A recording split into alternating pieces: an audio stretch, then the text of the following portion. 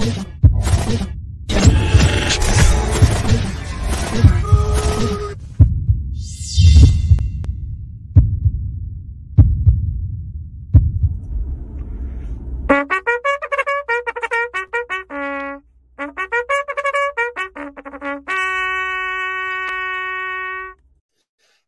appropriate is that because of the Kentucky Derby this weekend?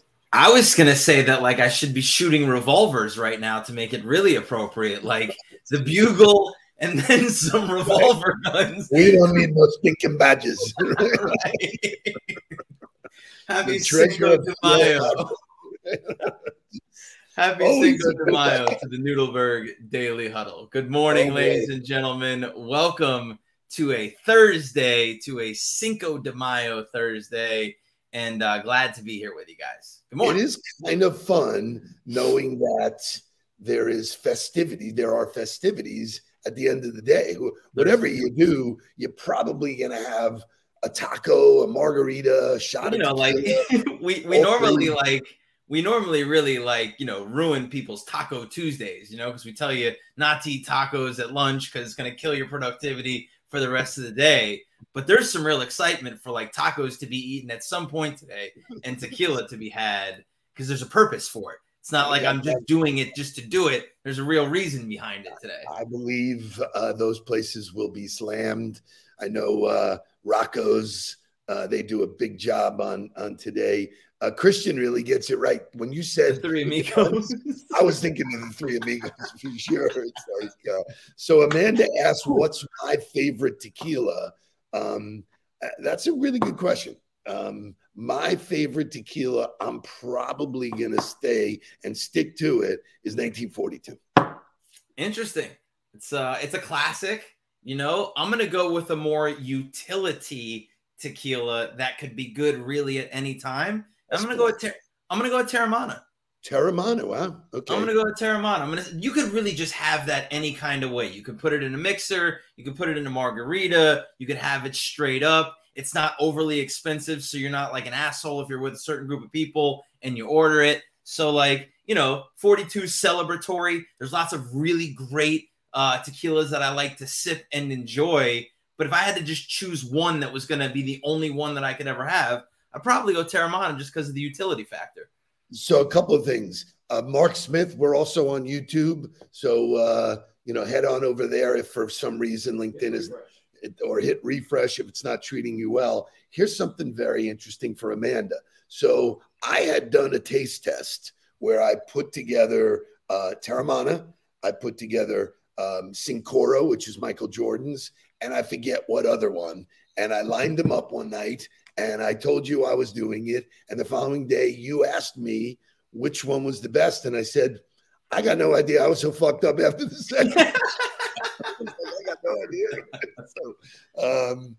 So Jake is surprised about Teremana too, because it wouldn't be my favorite. I like the fact that it's utilitarian. It's the least expensive. They could charge more and they don't.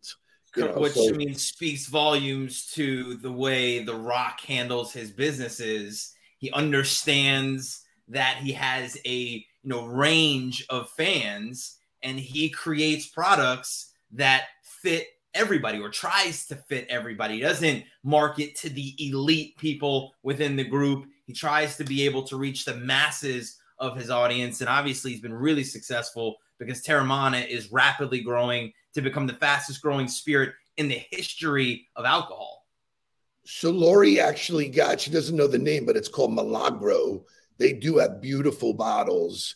For me, Gary, 1942 symbolizes success. Like, to me, that's the party, if we do something great, and we have done this, when we do something we want to celebrate, which we talk about in my book, Celebrate the Wins. and we just want to find a reason to drink tequila. Let's be honest. So any reason for a celebration. But to me, if I make it to the end of Thursday, it's 1942 time. Right. We did a presentation? 1942. Now, here's the interesting thing about it, and we didn't even plan on doing this. This is so off the cuff. Tequila is actually the one drink that is not a downer. a depressant. It's not considered a depressant because of the agave. It's actually considered a not amphetamine, but whatever the upper is.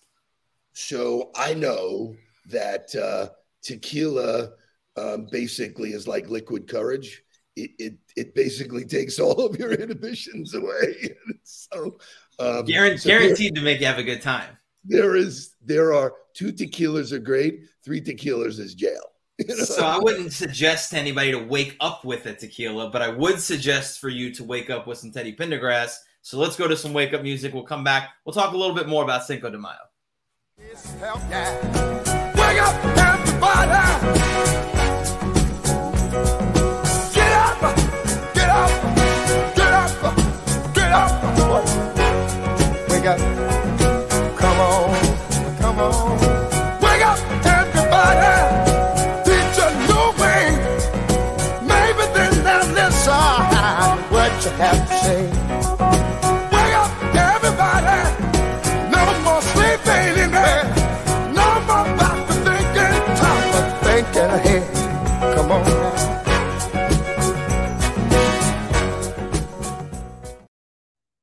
Christian Castellano's comment is that is a banger. Like, you got me a migraine. Jay, put that up there. So agave ? You gave me a migraine. So it's interesting. It's interesting because do you know the reason why you get a headache? Dehydration. It's dehydration. So, if you didn't think I was going to know that. So generally speaking, for every ounce of alcohol, you're supposed to drink 16 ounces of water. I don't necessarily, do that often enough. Yeah, but Paula Bird with the product placement, fit water for a mixer to keep you hydrated is a hell of an idea. The only problem with me with that is I don't want sweet. I don't do margaritas. I don't do all that stuff unless it's a jalapeno martini. That does work for me. Just you mean margarita, jalapeno margarita. Throwing it out there. The watermelon margarita is something that's enjoyable depending on where you go and where you get it from. It's all about the mixer though. Like if the mixer is fresh and not out of a bottle, it completely changes the experience of the margarita. Like if they're crushing the limes in the back and they're mixing it themselves, it's an enjoyable experience as opposed to if they're pouring the mix out of the bottle. The craft side of it, I mean, there's, I don't drink old fashions, but I do like the craft of watching it done. I like watching a really good margarita be made for sure. Shout out to our friend Scott Oglesby. Scott hails from the Sistel group. He's an old school brand, the Cabo Wabo tequila. And who started Cabo Wabo? Ted. Nope. Nope. Who is it? Sammy Hagar. Sammy Hagar, right. I can't drive 55 when I'm drinking tequila. That brand fell off. To me, Cabo Wabo, as far as competitive tasting in tequila, was not the thing. So some fun facts about Cinco de Mayo. Shay, do we have a Cinco de Mayo video that we can show everybody? We do. Wow. You want the funny one or the commercial? The first one. Okay.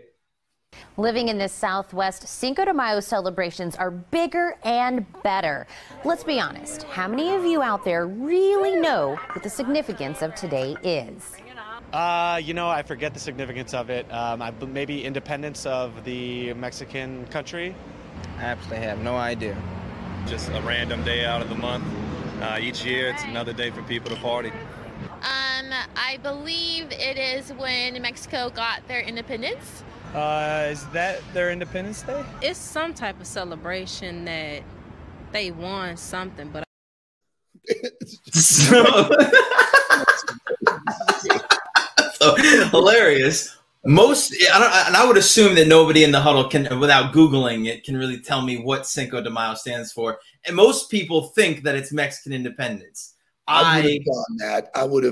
That would have been my last, take your lifeline. And is that your final answer? So yes, it's actually not. It's actually commemorates the winning of a battle in the Franco-Mexican War in 18. Look at Helen Quinn. Helen Quinn, who is the defeat of the Mex. Yeah, correct. Give me a bang. Give me a bang. Yeah, Helen Quinn with a great answer. Pulls up 3-pointer. Bang! Bang! It's good. Helen is a brand new client. Helen is devouring the materials. So great to work with her. What a great story. You will see her on my podcast soon. But Helen, way to jump in and do it. Be making the name proud. So in 2005 is when Congress actually decided that Cinco de Mayo would be an American national holiday, although they didn't do a great job of educating why it was a national holiday, because most people just think of it as Mexican independence or a reason to drink tequila. But there have been some great commercials. There's been some great, publicity around the holiday, and nobody does a better job than Corona. Show me Corona's original Cinco de Mayo commercial. This year, Corona is celebrating Cinco de Mayo. Cinco de what? Cinco de Mayo, the 5th of May. The Mexican holiday. It's a great time to party with the Corona 5-step, the Cinco de Corona. Sounds good. Uno, grab a Corona. Got it. Dos, pop the top. Like so. Tres, squeeze in a lime. Cuatro, enjoy. Like that step. And Cinco, repeat step uno. I get it. Celebrate Cinco de Mayo with the Cinco de Corona. Salute. I mean, you got to give credit to Corona. They're way out in front of how they market. I mean, now using Snoop Dogg and stuff like that. So not only have the commercials obviously progressed since then, but there's also a 6th step to enjoying the Corona, which is making it a loaded Corona, which for those of you who really want to party, give yourself a little topper of tequila on top of that Corona and enjoy it and let it go. I saw a loaded Corona for the first time at Senor Frogs, right? In Bahamas. And I was like, yeah. what the hell is that? And I was like, oh, that could be good. That So it's the Breakfast of Champions. I wanted to shout out my friend Andrew Barislaw. Welcome, my friend. You just never know who's watching and making comments. So thanks for being here. I love it. So let's go to some morning motivational music. We'll kind of carry this buzz that we got going on. And there's no better time to prospect or reason to prospect than when you're feeling good. So we'll talk about some prospecting in the second half of the show. Buzzed prospecting.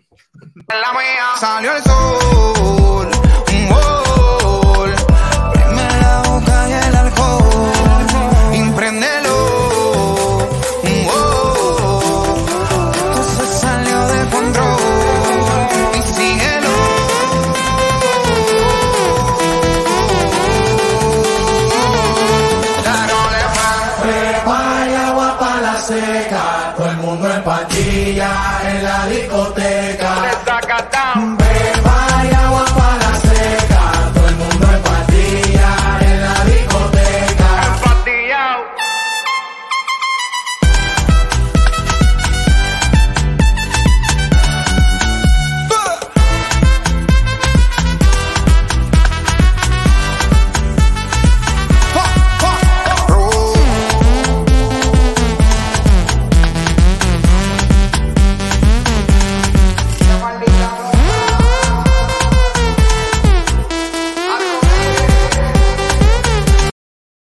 Okay, Shay, cancel my day. I'm going to listen to that song all day long. I'm going to So, in honor of Cinco de Mayo, bringing you some reggaeton for the morning motivational music. Great job, Jay. We are off and flying today, man. So now that we're feeling so great, we'll bring up this prospecting conversation, because LinkedIn, as they always do, consistently puts out just tons of information, tons of content, tons of data. And they put out an email a few days ago that said the 10 sales prospecting tips, either backed by data or used by the best. And I went through the 10 and I was like, well, at least 6 of these are absolute trash, garbage. Absolute garbage. Right. Garbage. Which is why, who made LinkedIn the source? They made themselves the source. That's the world we live in. You want to be a thought leader? Listen to what I say. Boom, yeah, I'm a thought leader. So some of them were good, and I think some of them kind of fit in line with what we talk about. But the first one that they talked about was show them who you are first. Prospects, and I like it when they get into the data about it, prospects are 87% more likely to accept your in-mail, or don't ever send an in-mail and just send a connection request.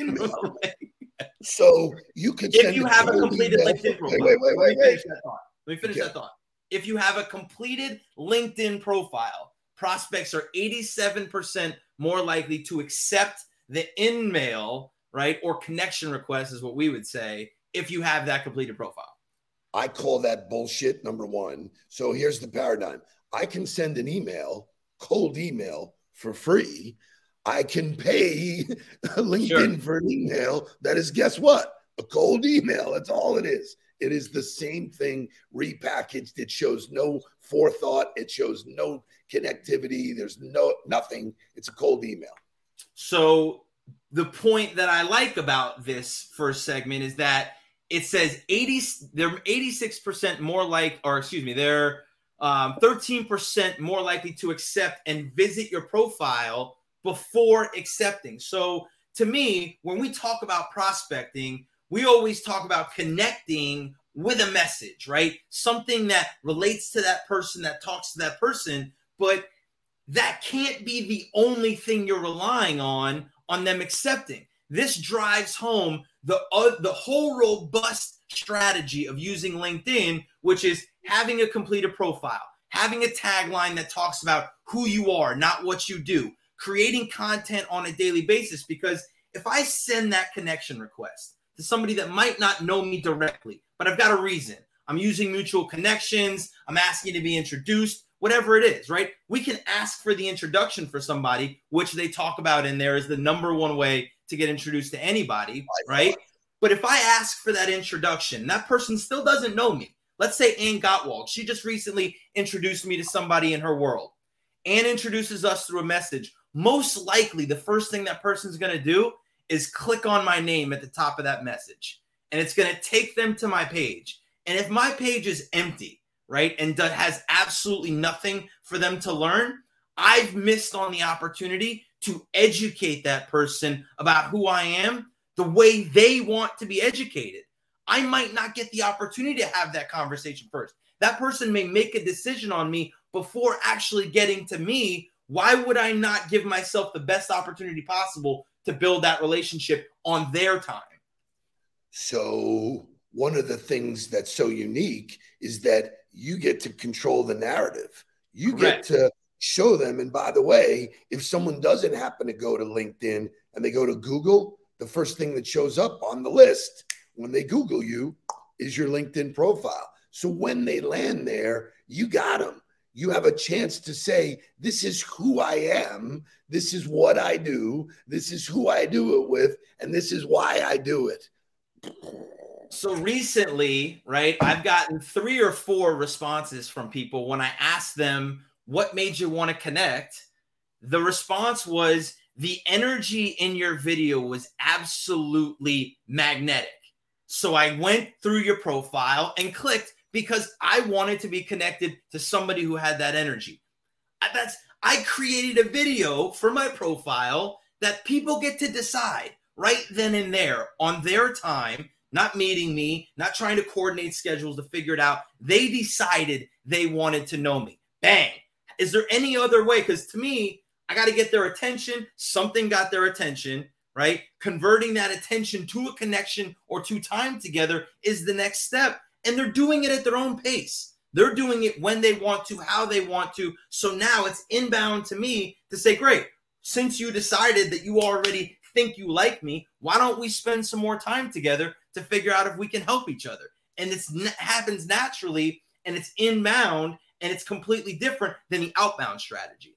So, it's fascinating because I sent out a couple of videos early this morning, and one I sent through LinkedIn, 2 I sent through email, but I was thinking back to when I first taught you video and taught you prospecting, and you were the only one there doing it. Yeah, every day I'd be in the office, I'd be in there, everybody'd be like, what are you doing? I'm like, I'm sending out my videos. Nobody else is doing it. So we are, fast forward 2.5 years, And still, very few people are doing it. I mean, I stand up in front of a room full of people and say, how many of you have received a quality approach, either through video or with a quality of message? Nobody. Yeah. When we were talking with Helen, I said, Helen, how many people have reached out to you yesterday, the day before, a week ago, a month ago with a video? Nobody. I said, so like nobody. So, but how many emails do you get? Bang, bang, bang, bang. So many. Everybody's going through the same channel. So like that to me is when we talk about prospecting, and I think it always has to go back to, you have to define what success looks like first. And my belief is that success in prospecting can't be the end goal of revenue, because there's way too many steps in between there in order to have success, that if you define success of prospecting by end goal revenue, you're going to churn and burn way too many good relationships on the way to that. The success of prospecting has to be how many new opportunities were added to the pipeline in 30 days, in 2 weeks, in 60 days, in 90 days, whatever your metric of success or your timetable of success is going to be. Because how long could it take for that opportunity, once it enters the pipeline, to actually close and become revenue? Everybody's different. Everybody's buying at a different pace. Everybody has different intent when they get involved with you. But if you're prospecting the right way, you're connecting the right way, and adding opportunity consistently, that should be the driver of success in prospecting and not the end goal of sales. So spot on. I'll continue the dialogue tomorrow, because LinkedIn just published 37 facts about LinkedIn, which are great facts. I was planning on doing that tomorrow. I actually brought 2 new CEOs into my world. I will show you the steps of how I brought them in. I didn't bring them in to sell them. I brought them in to have a conversation with them. And in the beginning of when this thing really started to get traction for me, people would ask me, how do you measure it? You know, I know that someone made 100 dials, or they did this, or they, knocked on 50 doors, which, can you imagine knocking on 50 doors, man? I'd rather just jump off the bridge. What a demeaning way to live your life. But so we came up with the metric C to C. How many connections are you turning into conversations? Pretty simple. It's pretty simple. The more conversations you have, the more there will be people who raise their hand to say, you know what? Love your energy, love your style, need the help, got a problem. If someone doesn't have a problem, if you are not solving their problem, you are not selling them. They are not a prospect. Get used to it. I don't get it, man. Not everybody is a prospect. Not everybody is a prospect the day you want to sell them something. Correct. Listen, if you said, hey, listen, I'm hungry, I'm going to go build a garden. Well, the garden's not going to produce the fruits of your labor right then and there. Tomorrow. Got to go through the seasons. So I love that we went into this dialogue. It'll take us into Friday. The rest of this list is like bullshit. Rack up referrals. You got to do business first. Like, hey, we haven't done business, but can you refer me somebody? And what was really interesting to me about the other 10, and I'm happy to share the list with somebody. You can obviously Google it and find it through LinkedIn. But they really talked more about the selling process, which is different than the prospecting process. To me, prospecting is about getting people's attention, getting time with them, and setting the foundation of the relationship. Once you've done that, then you've earned the right to figure out if they have the problem that you can solve, which is then selling. So I think as a sales community and as sales leadership, we've got to do a better job of separating what's the goal of prospecting, then what's the goal of selling, and coaching people that way and training people that way in order to be better as professionals. So you know what? You would probably be very good at this. You should probably consider a career in coaching, because you probably, I think you have the skill sets to do that. So please. Maybe I'll take it. Maybe I'll try. You know what? Maybe even put it in a book. Maybe. I love it. Awesome. Fantastic Thursday. Happy Cinco de Mayo to everybody. Grab a Corona, grab a shot of tequila. Enjoy your day. So I'll leave you with this. You want a great way to prospect? Invite your prospect to this in the morning. Hey, I'm going to this event at 8 o'clock tomorrow morning. Join me. Then let's have coffee afterwards and talk about it. Bingo. Please don't worry about me. I'm about to let my heart speak. My friends keep telling me to leave this. So let's get down to business. Let's get down to business. Give you one more night to get this.